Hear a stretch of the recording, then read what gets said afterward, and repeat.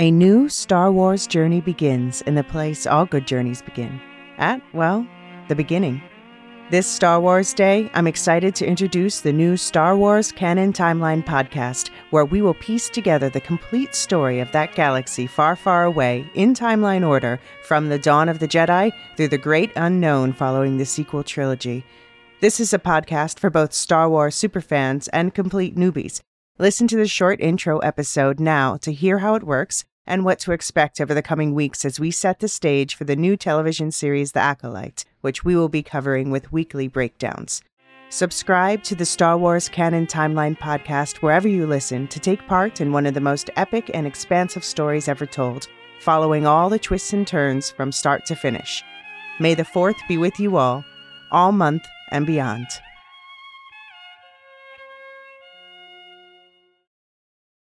Well, now you'll try. What about my pride, Nick? Six you out, pride.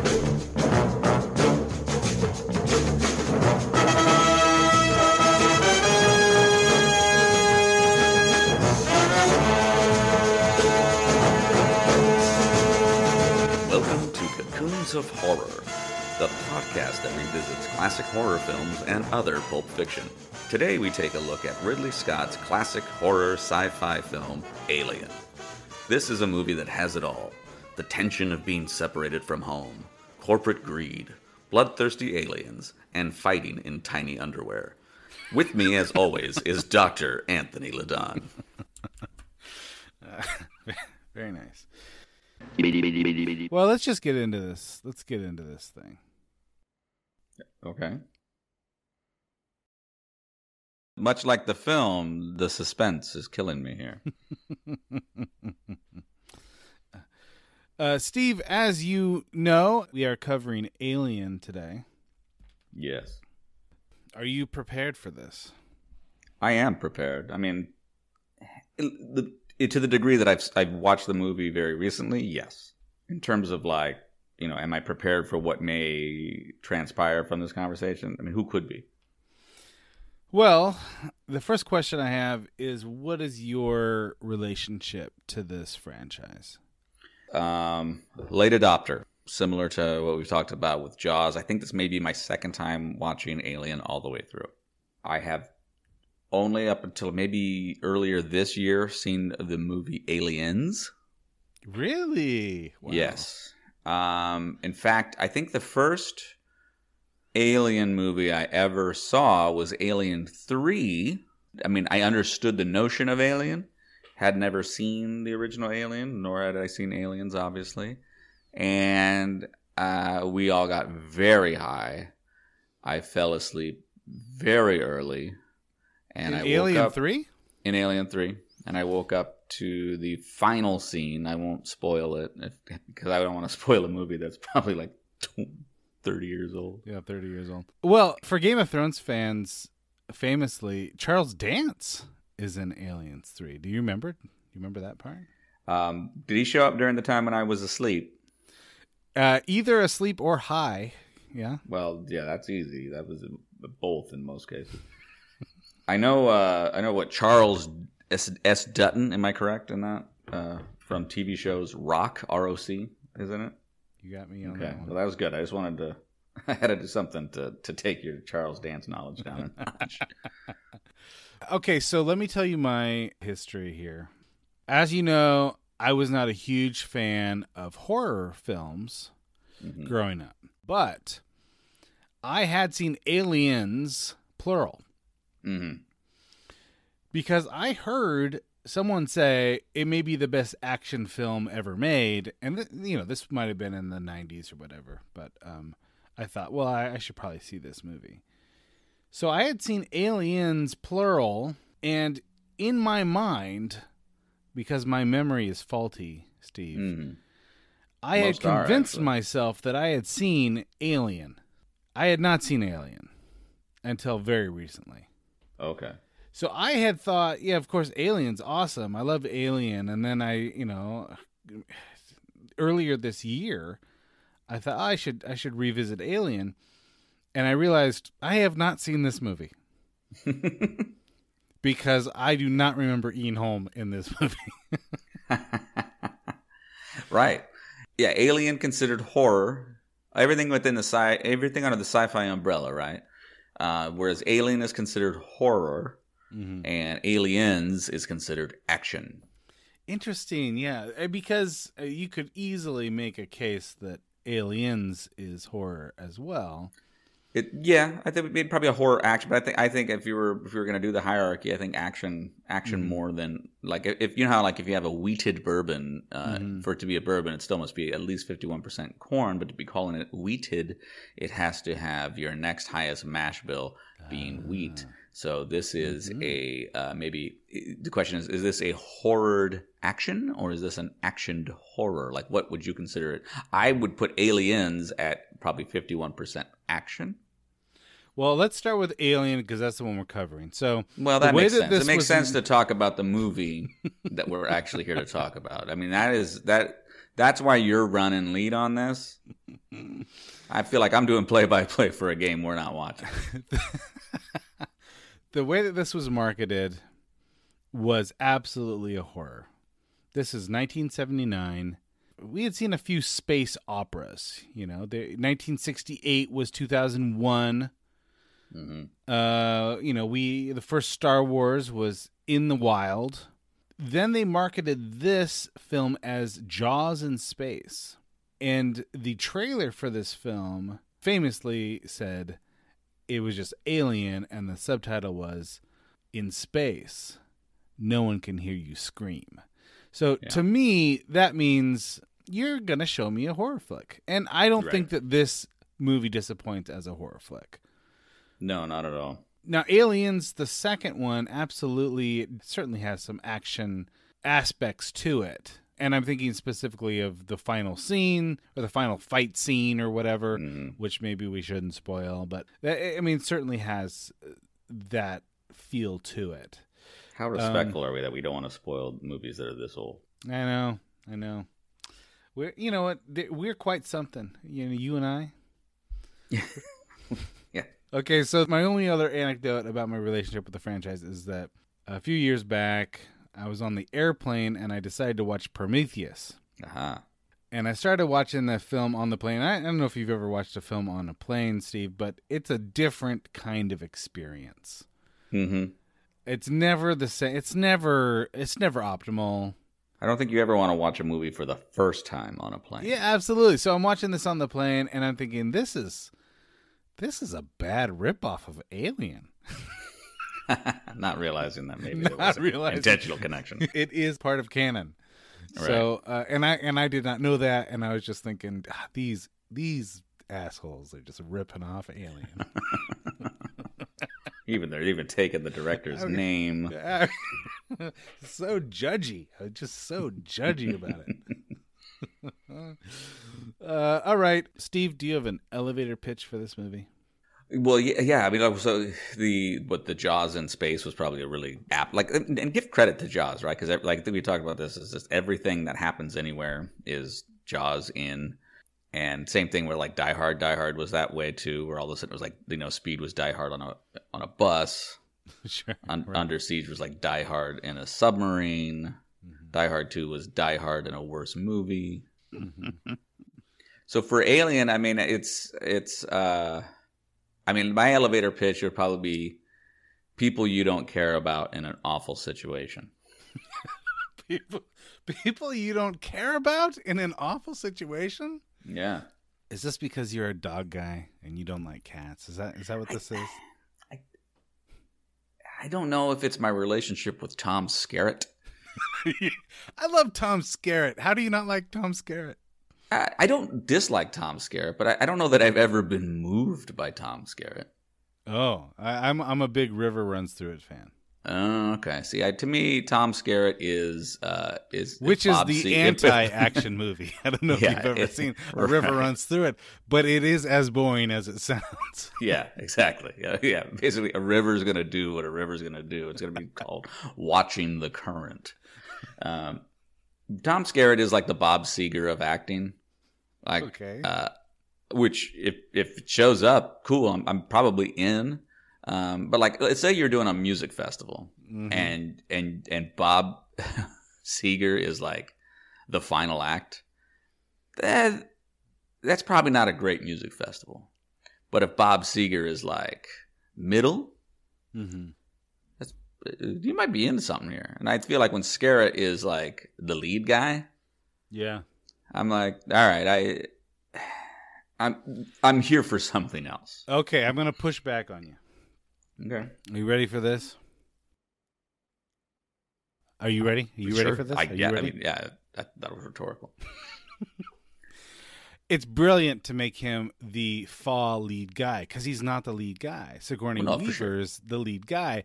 And to put Tom Skerritt in that role, he's the perfect guy for that role because you're thinking, well, they probably could have chosen a better actor to play the lead guy. But he's just believable enough to think, yeah, why not? Why not Tom Skerritt? And then when you realize about 20 minutes into the movie, oh no, Sigourney Weaver's absolutely the lead guy in this, then you're happy to dismiss Tom Skerritt at that point.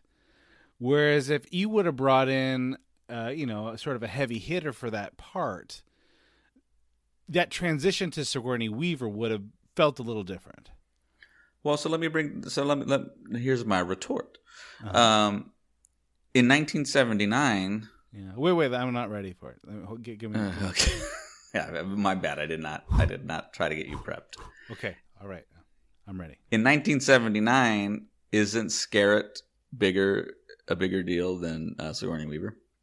Yeah, probably. I mean, I don't know their filmography, but I think that's one of the great tricks that this movie plays is that this is going to be a female-led horror flick, and you would never know it within the first 20 minutes. And so Tom Skerritt is a really nice sort of magician's, what do you call it when a magician like shows you one hand and then does something with the other?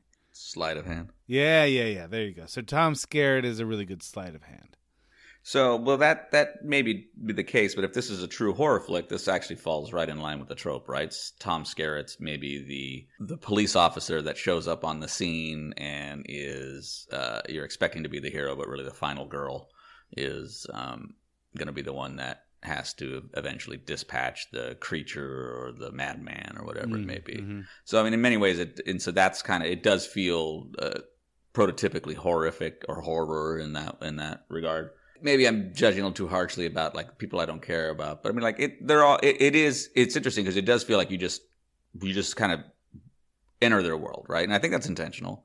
It's not like we've had a lot of backstory. We get enough the idea that the grunts are feeling like they're not getting their due because Harry Dean Stanton won't shut up about it, like at all. Like at some point, I think you just got to just let's deal with the like. Who are you talking to about this?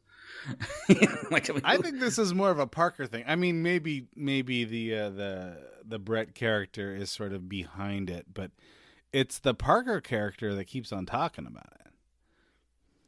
No, because I think even at one point they're down there in the next time after they talk about it during the after they're in their little galley that they go down into the whatever, and he's just still going on about it, and I think it's like the other guy even went to stop talking about it. He was talking about something else, and yeah, no, I guess you're right. The Harry Dean Stanton character is absolutely behind the whole labor dispute, but I feel like Parker's the mouthpiece for it. But I want to talk about that part of it too, because I really enjoyed that twist. So, we talked about some of these other films that had been put out. We have 2001, the great, exploration, but either exploration with what AI can do or exploration with what we can find out in space and what we might find out about ourselves in space. You have Jaws, where it's like, let's save human life. Like that's the absolute motivation of the characters. Like, we can't let this monster eat innocent people. Star Wars is like the key motivation for these characters is let's do right by our friends. Mm-hmm. What's the primary motivation for this crew? It is to make money. This is get the job done. It is capitalist driven. They have to absolutely abide by their contract. And that's the thing that gets them into trouble. They want better bonuses, but they absolutely have to abide by that contract. And so the motivating factor in itself is part of the horror flick, and I enjoyed that part. Right, and the whole detour, which really, I mean, you don't get a sense that anybody would have been on board with it. Like, everyone's reluctant about it, but because their paycheck is essentially at stake. Yeah. And so that is interesting, right? So I mean, that is a good twist in the sense that these aren't heroes because they're heroic. They're in this situation because that's the task that was handed to them. And I think this goes back to your elevator pitch, right? So why do we care about these people? I mean, we know why we care about the people in Star Wars, right? Because they care about each other and they're likable people. You know, they want to save the galaxy, and we know why we care about the people in Jaws because they're vulnerable. They're raw humanity. These people they're motivated by money. So why do we care about them at all? And I think I care about a few of these guys more than others. I absolutely care about Sigourney Weaver by the end of the film, or else it wouldn't work. Are you saying you don't even care about Sigourney Weaver? I'm not saying I don't care about Sigourney Weaver. I'm just, I guess, when I say don't care about, what I mean is these are people that you wouldn't care about. That's right. Yeah. That doesn't mean that we don't care about them in this instance, because ultimately this would be like if this was not in space. And they're not friends. They're not a family. This could be an office. Coworkers that like are tolerating each other. Right? It could be an office where they're like, "Yeah, we're here for the weekend. We've got to do this other task. I just got this instructions that if we want to get our bonus, we got to go up into the attic, and we got to look for some files. Oh, this is just a clerical thing. This is ridiculous." And then they go up there and they encounter some sort of creature. Which, by the way, I just wrote a movie. All right, so part of the reason I care about Sigourney Weaver is the cat. It's the cat. All right, put a pin in that. I'm going to come back to that. You do your thing, and I'm going to tell you why the cat may be a problem. Okay. All right. I think that there is a problem, and I think that you've got your finger on the pulse of the problem. And that is, we need a reason to care about these people because they're motivated by money. They don't really like each other. So why are we, they're being commanded by some sort of AI thing called Mother. Right. So it's not even their leader is sort of this soulless machine. Why do we care about these people? And the answer is maybe we don't, but by the end, Sigourney Weaver has to show her humanity in some way. And her care for the cat is how they get me to care for her. Mm-hmm. Okay. I'm done. All right, I'm done. I'm all done. The issue with the cat, it seems incongruous to me that somebody who was willing to let a person die for the greater good of maintaining quarantine. Yeah. Yes. Would be like, oh, there's a cat loose where there's an alien loose. Mm-hmm. I should probably jeopardize the escape to go get that cat. Mm-hmm. That scene could work a whole lot better in a movie that was different prior to that. Okay, I understand the necessity of the cat. Mm-hmm. In the grander scheme of, like you said, there's a humanization because she's been fairly cold but I don't know that she's had a relationship with this cat. I mean, the cat's main purpose has been for jump scares up until this point. And I don't think so. I think she pets the cat a few times when they're eating. The cat's on the table, like sitting right next to her. So you think she can't deal with people as well as she can deal with cats? That very well could be. But here's the other thing about this that I feel like there's a transition in the movie that goes from protocol to like total chaos. So early on, everything's about protocol. They're woken up because the AI Mother wants them to go explore this planet, And the big question is like, look, there's a contract. You're not going to get a better bonus. You're going to have to read your contract. If you don't go to the down to the planet, you're not going to get your paycheck. You got to read the contract. Sigourney Weaver is not supposed to let the guy in because of contamination. She's like going by protocol. Everything at that point is protocol, and everyone sort of has their duty. They've got this hierarchy of rank, and then what happens is that Ash decides he's going to break protocol, and he's going to let the contaminated guy in. And at that point, Sigourney Weaver's kind of like kicking against goads. She's like, hey, what about protocol? And Tom Skerritt's like, come on. At that point, everything goes to chaos. And no one really knows what they're supposed to do. And then, of course, the chaos presents itself in another way with the actual alien on board. At that point, it becomes less about protocol and more about just holding back the chaos. And so when Sigourney Weaver goes to get the cat, it's because the rules have changed. That's my point. The rules have changed. Yes. So you think she's a letter of the law, not the intent of the law? I think that earlier in the movie, she was letter of the law. She wanted to follow the rules. And then when everyone else around her kind of like throws the rules against the wall and it kind of shatters, she has to figure out how to hold back the chaos. Okay. I just feel like that's fine. But then you just saw that this alien lays eggs into Kane. Yeah, that's right. You don't know, the cat can't tell you what its interaction with this alien has been. You don't know anything about this alien. You don't get the cat. It seems problematic to me. I mean, I can, and I'm right there with you. I was like, oh, well, this is kind of a moment where it's like, look, this is a crisis moment. She's on the verge of being alone. Maybe the idea like she doesn't want to leave it. Now she doesn't want to leave anyone behind. That's a whole different, like that could be a turning point for this character, but it just doesn't work for me. It's probably the only thing that really doesn't work for me because there's a couple things that don't work for me. This is a very obnoxious sounding movie. Okay, wait. Before we go there, I want to say one more thing about the cat. I want to say that there's a lot of motherhood themes in this movie. And with the AI called Mother, perchance. Well, I'm just saying that's the way it starts, but you can name like 50 others. And it was very conscious. And what they wanted to do... Where Ian Holm looks like he's spitting up after breastfeeding, after he gets hit with the fire extinguisher. Indeed, that's part of it. I mean, what they were trying to do with this film was they were trying to make 1975 men who were very insecure about their masculinity feel vulnerable deep down. They were basically using feminine images to scare men in 1979.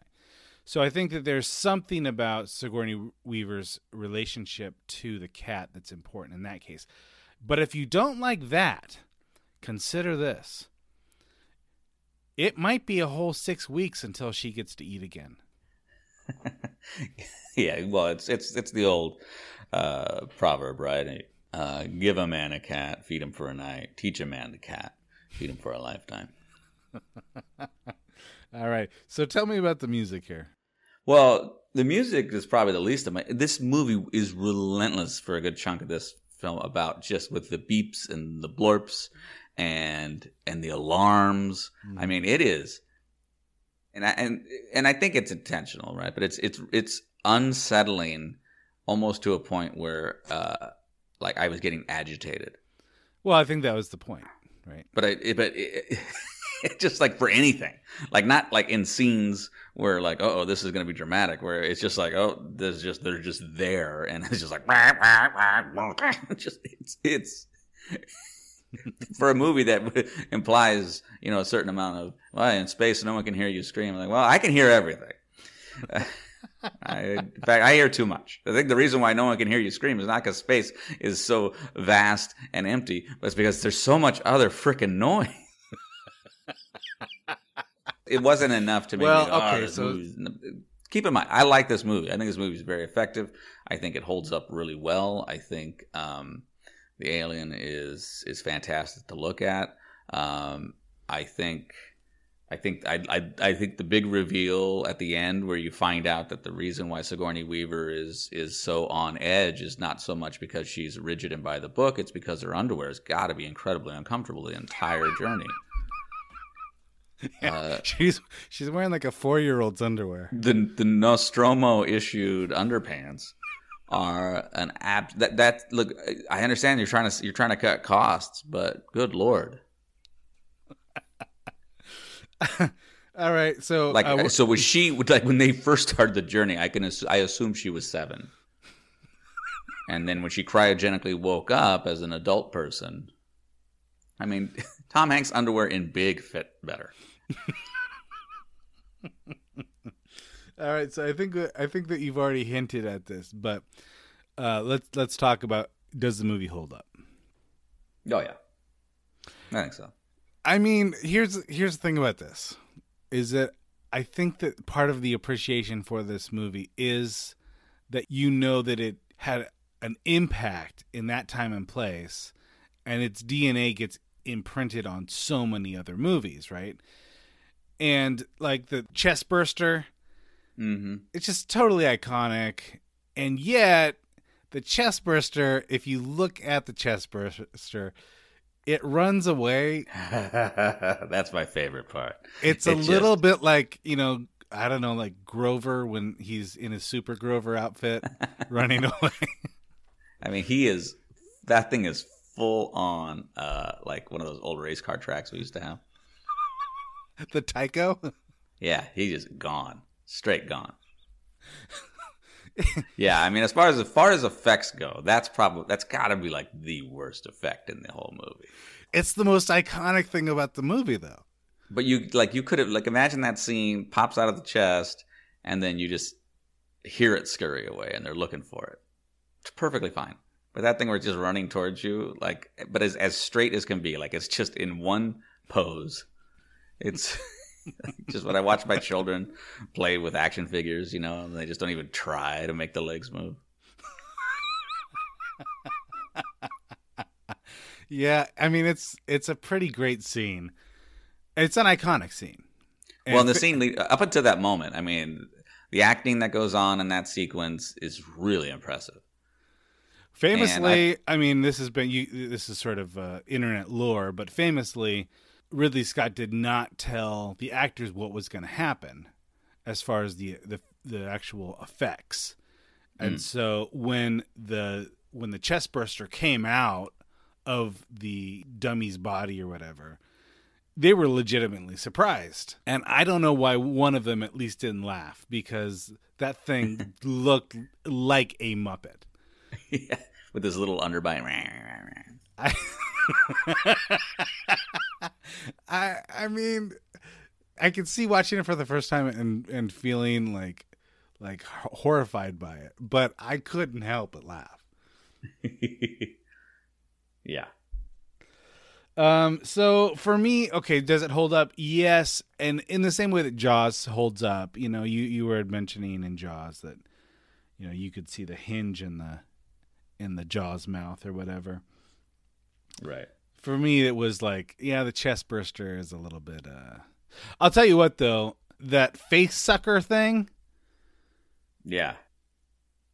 It's a nightmare. It is a nightmare. Yeah, that one. That egg sequence. Yeah. It got me. Like it was like just the whole. I was like, there's a lot of the like, what are you doing? You don't know, like, why would you do that kind of a thing that goes on in horror movies. Mm-hmm. But this one, I kind of understood. It's like you're there, and it's like on one hand, I mean, you'd be terrified, but on the other hand, you're like, I don't know what I'm looking at. Like, there's there's this sense of like genuine curiosity, and he looks at it, and he doesn't know what he's about to encounter. Now, for me, I assume everything I don't understand is trying to kill me. So I have a different approach than obviously this individual. But But I thought that whole sequence was, and it was done so well when it and then the edit, as soon as it jumps into his face and kind of takes him down, that whole sequence is really good. And the chest bursting out scene, that's really good to a point. Right. So, I mean, it does, that's your Jaws hinge. Yeah. Is the entirety of, they made the entire alien out of the Jaws hinge at that point. Right. I think that if you were completely shocked, let's say you're in the movie in 1979 and you're seeing that for the first time, you're completely shocked by that so that whatever comes next, you're so disoriented. You're not going to be able to be a critic in the way that we are being critics of it. Well, and if you recall what it was like to watch Star Wars in the theater when we were young, our expectation, without necessarily even thinking about it, our expectation for what effects on a movie screen could be, they were calibrated to a certain expectation, right? We didn't. Yeah, you put a guy in a garbage can and give him Michelin Man legs. You're like, yeah, that's a robot. Right. We see stop motion. We see stop motion Clash of the Titans scenes, and no one's we were just like, that's it. That's a scene. So, yeah, I think there's two things. Like I said, the effectiveness of the scene prior to it, and probably the expectation of I don't think there was that same degree of a critical eye. Whereas now.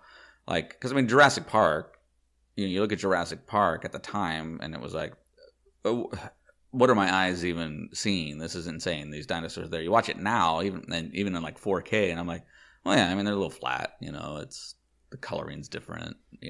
You see that, because also that's the advantage of a rewatch. Is that you look at it now with a little bit more of a discerning eye, and you lose some of the magic, right, of that first experience. My first thought when I saw the chest burster was, yeah, he's kind of cute. Yeah, a little bit. I was thinking, I wonder who's cuter, E.T. or this chest burster? Well, and I thought about that a lot, actually. I was like, why is he cute? Is he cute because he's small? And I liked the idea that, I like to think that they intentionally made him a little cute because just regardless of creature, babies are always just a touch cuter. Yeah, they're kind of an exaggerated version. Those little jaws with the silver teeth. I mean, yeah, the idea that he's cute seems both authentic and contradictory. Like at one hand, I'm like, yeah, well, he's kind of cute. I like that. I like the idea. And then it's even more interesting the fact that this thing is terrifying, and it's adorable. All right, let's talk about how fast this thing grows up. Yeah, I'd like to see that thing's underwear. This thing goes from Alvin and the Chipmunk to Harry and the Hendersons in a space of an hour. Yeah. Yeah, I mean, and as far as we're understanding the time, for sure. And we see one of its molted skin. Yeah. And it was it went from that to well, I guess I'm giant now. The molted skin or whatever that Harry Dean Stanton picks up. When he finds the alien condom. It's actually made of condoms. Yeah, so you were expecting it to be a little bigger, and then it's then it's Dikembe Mutombo. Who is this movie made for? I think it's a general audience, right? I think it's a general adult audience because I think there's something. It doesn't feel so sci-fi. I mean, it's sci-fi, but it doesn't feel so sci-fi that you're going to get caught up in the tactical side, right? And I think that goes back to what you were saying is that, hey, these are just they're workers, they're worker bees essentially, right? I mean, they're on this ship, but and that makes them a little bit more relatable in the sense that, I mean, you have a science officer. Who has, but they defer to him a lot, right? You don't really, he gets a little sciencey, but a lot of it's hey, that's why you're the science officer. And that kind of feels like that helps a kind of the lay person be yeah, I wouldn't get it either. And don't explain it to me. Let that guy figure it out. Sure. Yeah. I think it's for people who enjoyed 2001, Star Wars. They just thought, we need a space movie. And for some reason, space movies are selling. So let's do Jaws in space. And I think it was the exact right time for this particular movie because 2001 is glacially slow. Talk about sci-fi. I mean, if you're not into sci-fi, you are absolutely not going to like that movie. Right. And I dislike that movie so much that it almost made me hate sci-fi.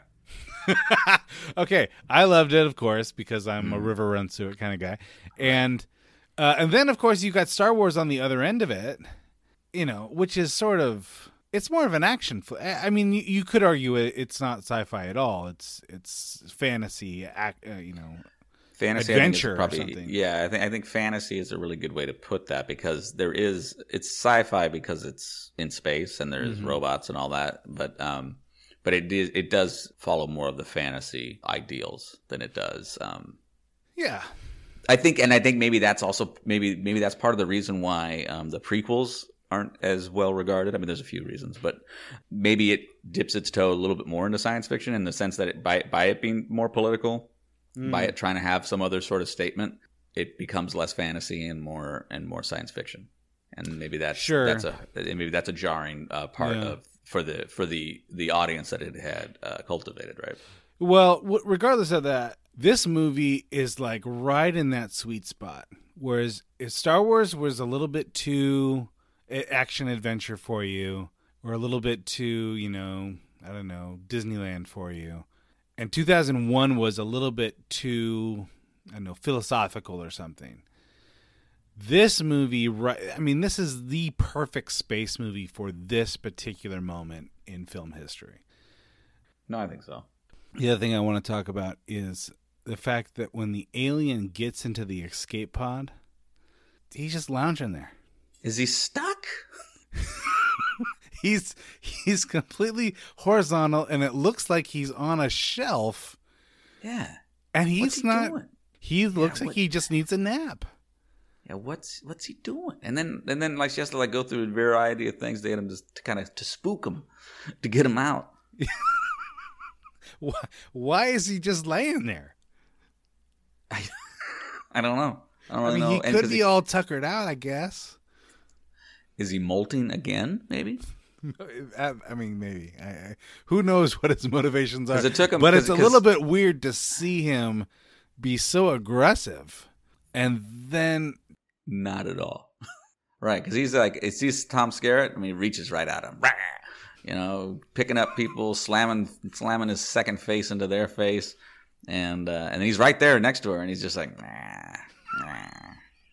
It's like he's she's taunting like, her. She's like, well, I'm going to go get changed. And he's like, well, it's fine. I'm all tangled up in here anyway. I don't know what I was thinking. You know what? What was happening is it's not until she actually puts on clothes. That's when he gets upset. That's what fired him up. This is the thing. He's absolutely only going to attack bad fashion.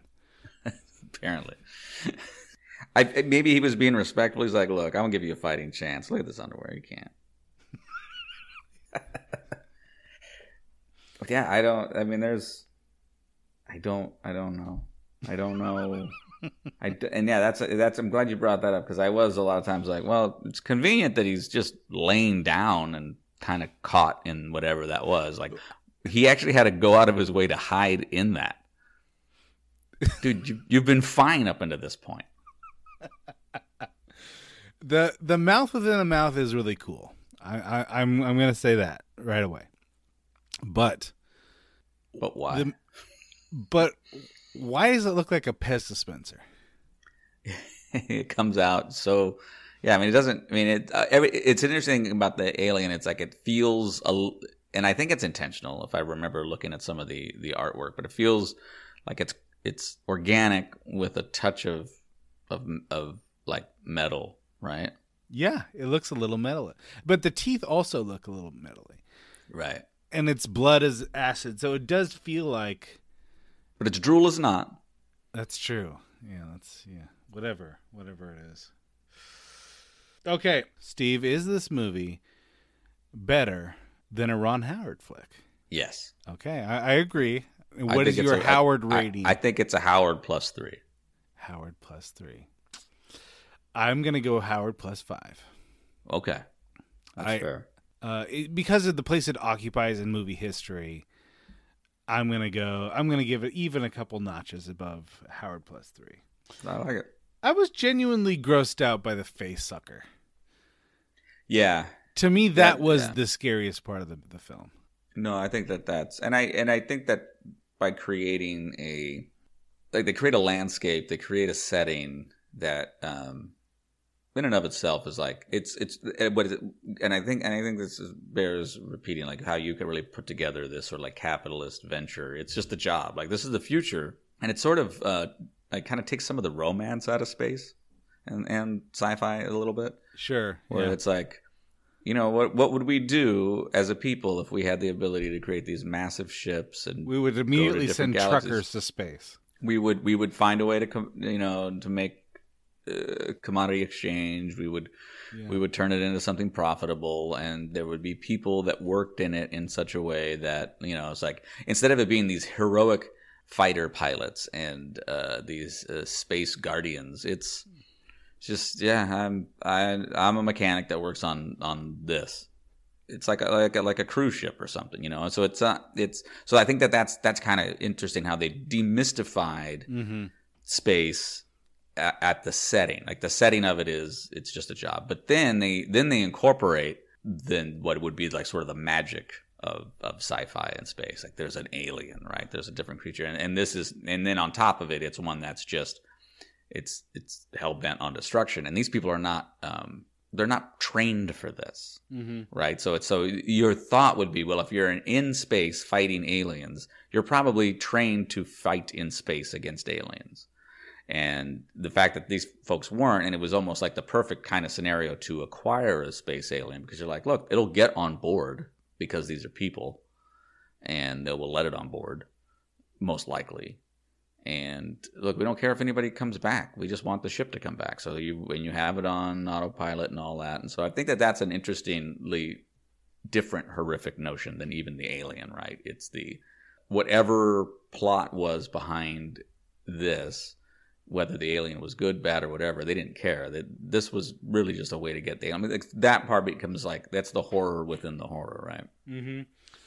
There's a lot of parallels here with Star Trek, just the whole sort of like the bridge crew, you know, the different, you know, you got the engineers, you got the science officer, you got the captain, you got the arguments between the first officer and the captain. But it's almost like the anti-Star Trek. It's like everything's dirty. Everything is kind of gross. These humans have not figured out anything. It's not like they're beyond commerce. It's a vision of the future that's really dirty. Right. So I recently watched the director's cut of this movie, and I liked it. And there was one major change at the end that I think improved the movie. So do you remember in Aliens when they find the humans that are basically being used as cocoons? Yeah. And I think one of the guys says, "Kill me." You know, he wakes up and says, "Kill me," or something like that. Right. Okay, so that is a premise for the deleted scene that I saw in the director's cut. When she's about to escape, and when she leaves, she goes into this little cocoon area that the alien has set up, and you actually see Tom Skerritt in that cocoon. I don't know. He's still alive, basically. Interesting. And he's been all cocooned up, and then he says, "Kill me," and she kills him with a blowtorch. And I thought, you know what? That might solve the cat problem. Because if she leaves because, I don't know why, if she leaves to go do that, to kill Tom Skerritt, or to find him and kill him or whatever, it's not like she has to leave because of the cat. You could do that in a way where she thinks, well, maybe I could still save Dallas. Like if you heard him call out or something. Something like that. She goes up there. Yeah. She goes up there, sees that. Now you know she's up there to save him, or at least potentially. He says, "Kill me." It's always a really effective, gross thing. Yeah. And she does, and then she goes back, and now the alien is taking a nap. Right. There we go. There you go. There you go, right there. So, I don't know. I think Ridley Scott wanted to include that. And I don't think that a lot of fans think of that as canon. But I enjoyed the director's cut. Is that the only major difference that you can recall? That was the only one I found. And then I went online and someone pointed out that she's sort of more definitive on not letting the Kane character back into the ship. Gotcha. But I felt like the theatrical cut was pretty adamant as well. Yeah, I would be curious to see what that looks. I definitely thought that was pretty clear. Yeah, I think that they told that part of the story pretty well. She was the only one that wasn't going to do it, and they overrode her, her instructions to do it. So, all right, one more little thing about this movie. I learned that this part, the Sigourney Weaver part, was originally meant for a male character. Was that right? And they decided to put her in the role, but they didn't change much of the lines. So I wonder, like, in retrospect, sort of Sigourney Weaver's Ripley in this world has become this, I don't know, feminist icon, kind of. Right. And I wonder if the guys who made this film were kind of feminist on accident. Like, maybe they sort of created something that was important but didn't know really what they were doing. Interesting. Yeah, I mean, again, like I would have assumed that they did that intentionally because they were following the horror trope, but well, I mean, clearly they decided to do all these motherhood themes throughout the film, and so maybe that's why they decided to actually make the main character a mother type. I could see why someone like Sigourney Weaver would have been important to bring on, but then choosing not to change the lines at all. That's Right. also a conscious choice. Huh. That is interesting.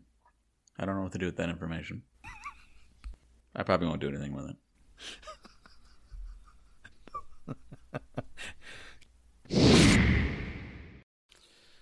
Steve, we have one listener email, and I have a iTunes review to read. Okay. What should we do first? Listener email or iTunes review? Which is the worst thing?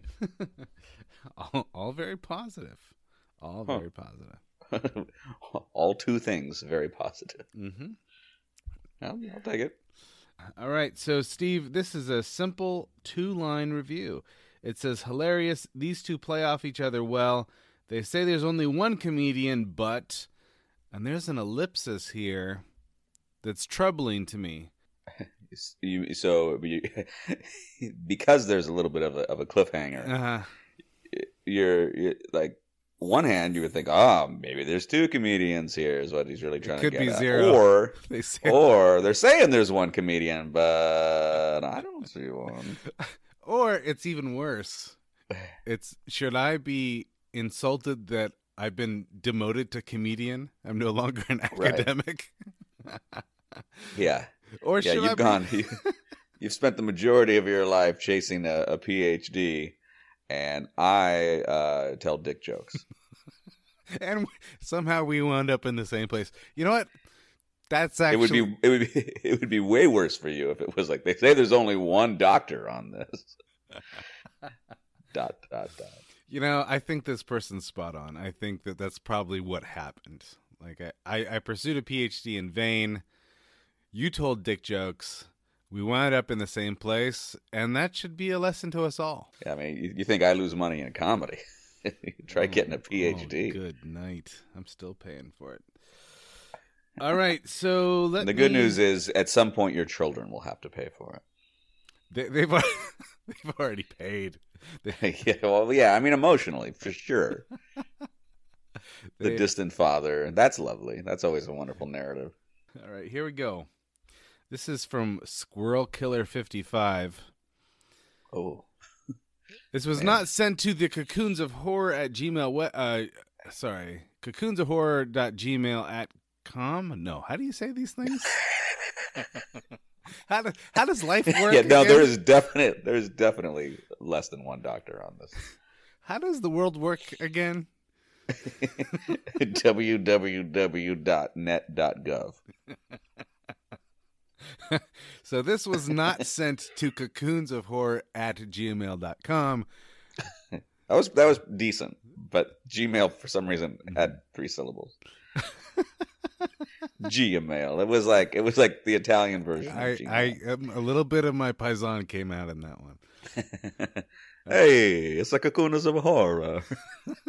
So Squirrel Killer 55 asks, Yeah, Squirrel Killer 55. Be clear, there's been 54 Squirrel Killers prior. I think this person's probably killed 54, and 55 is aspirational. Oh, I see. So this is like the secret. Mm-hmm.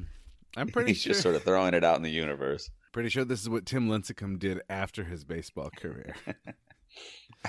I just like the idea of trying to create the Gmail account. You're like, I'm going to be Squirrel Killer at Gmail. Oh, already thinking. I'm going to be Squirrel Killer number 1.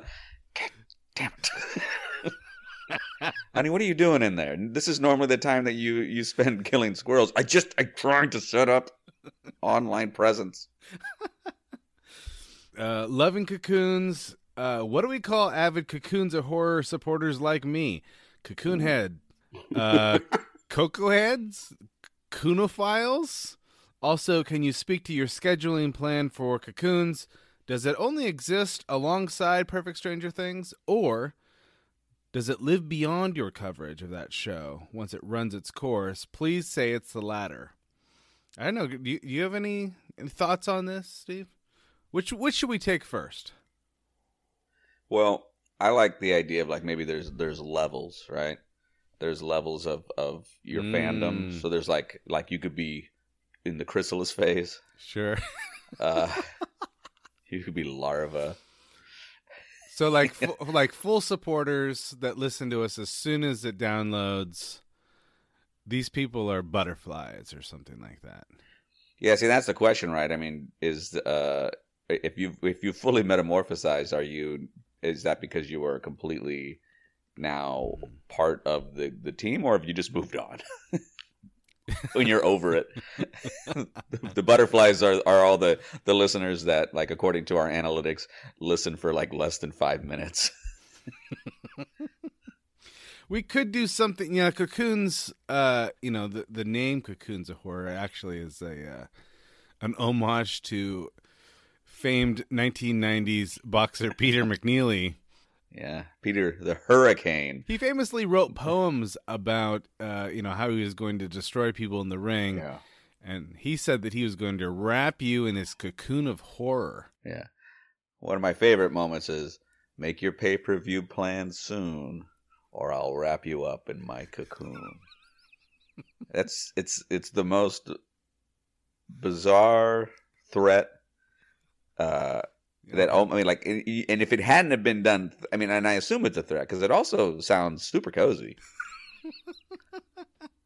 Well, like if it was elsewhere, it was Cocoon of Horror, but in that particular context, Cocoon could be very gentle. Make your pay-per-view arrangements soon, because remember what happens when I wrap you in my cocoon.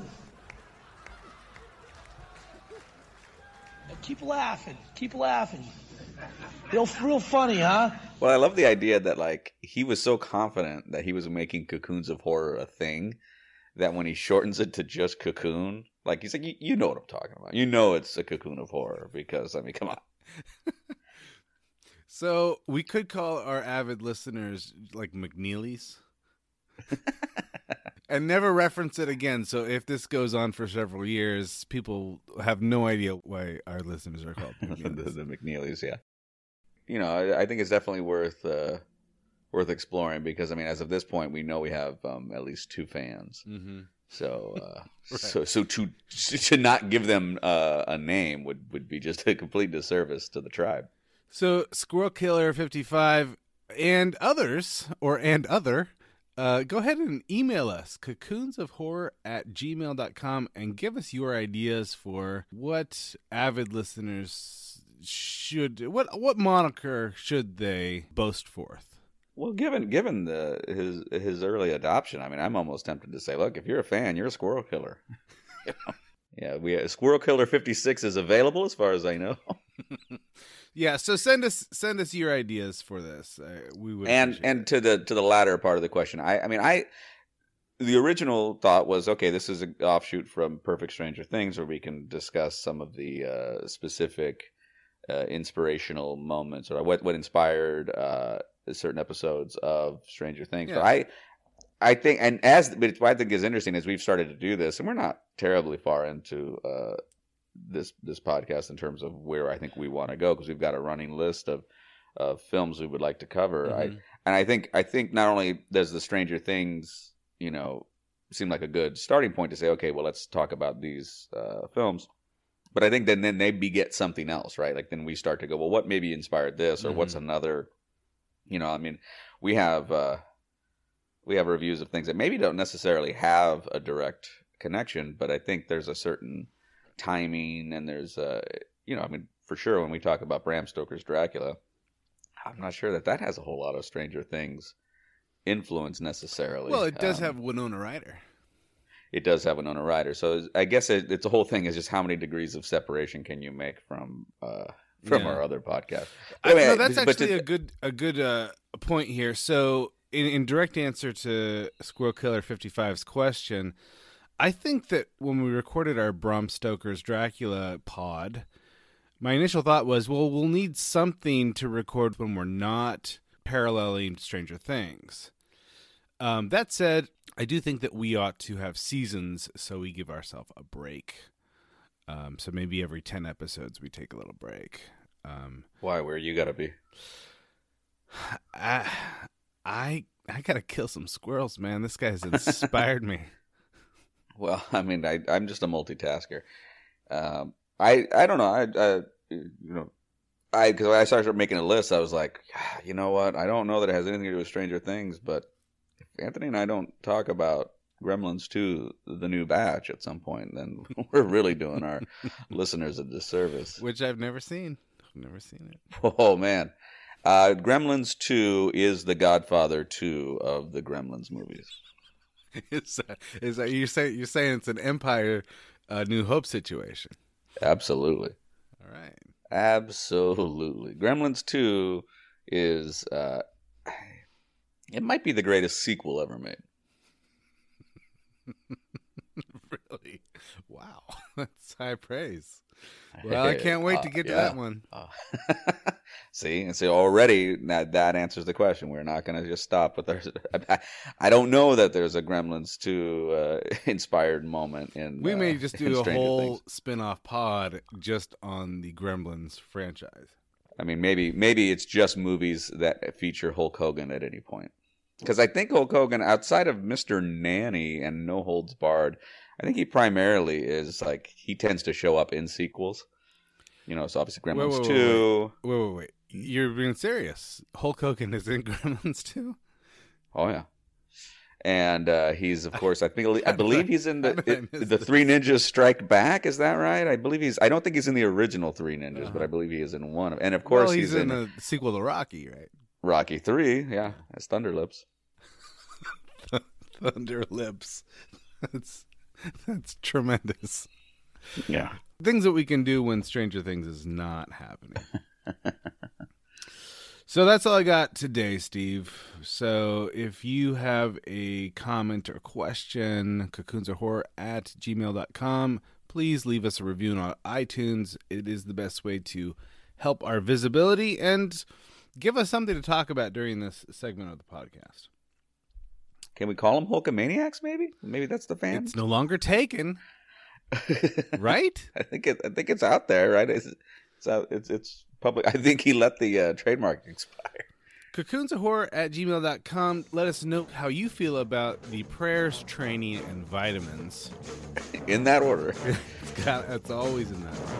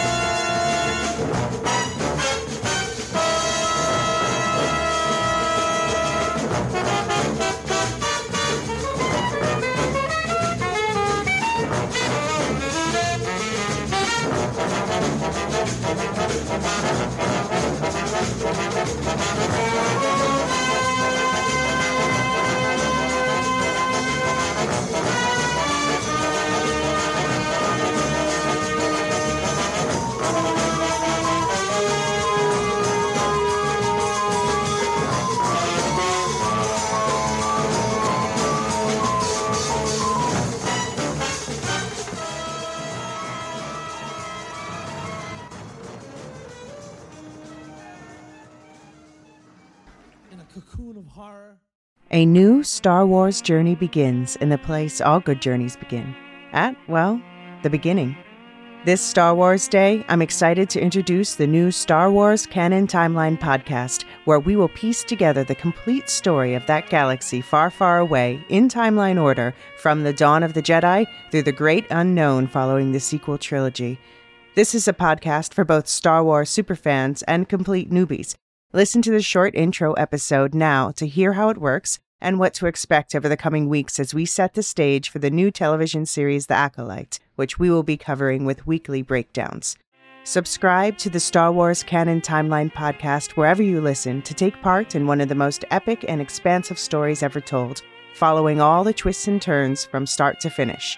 May the 4th be with you all month and beyond.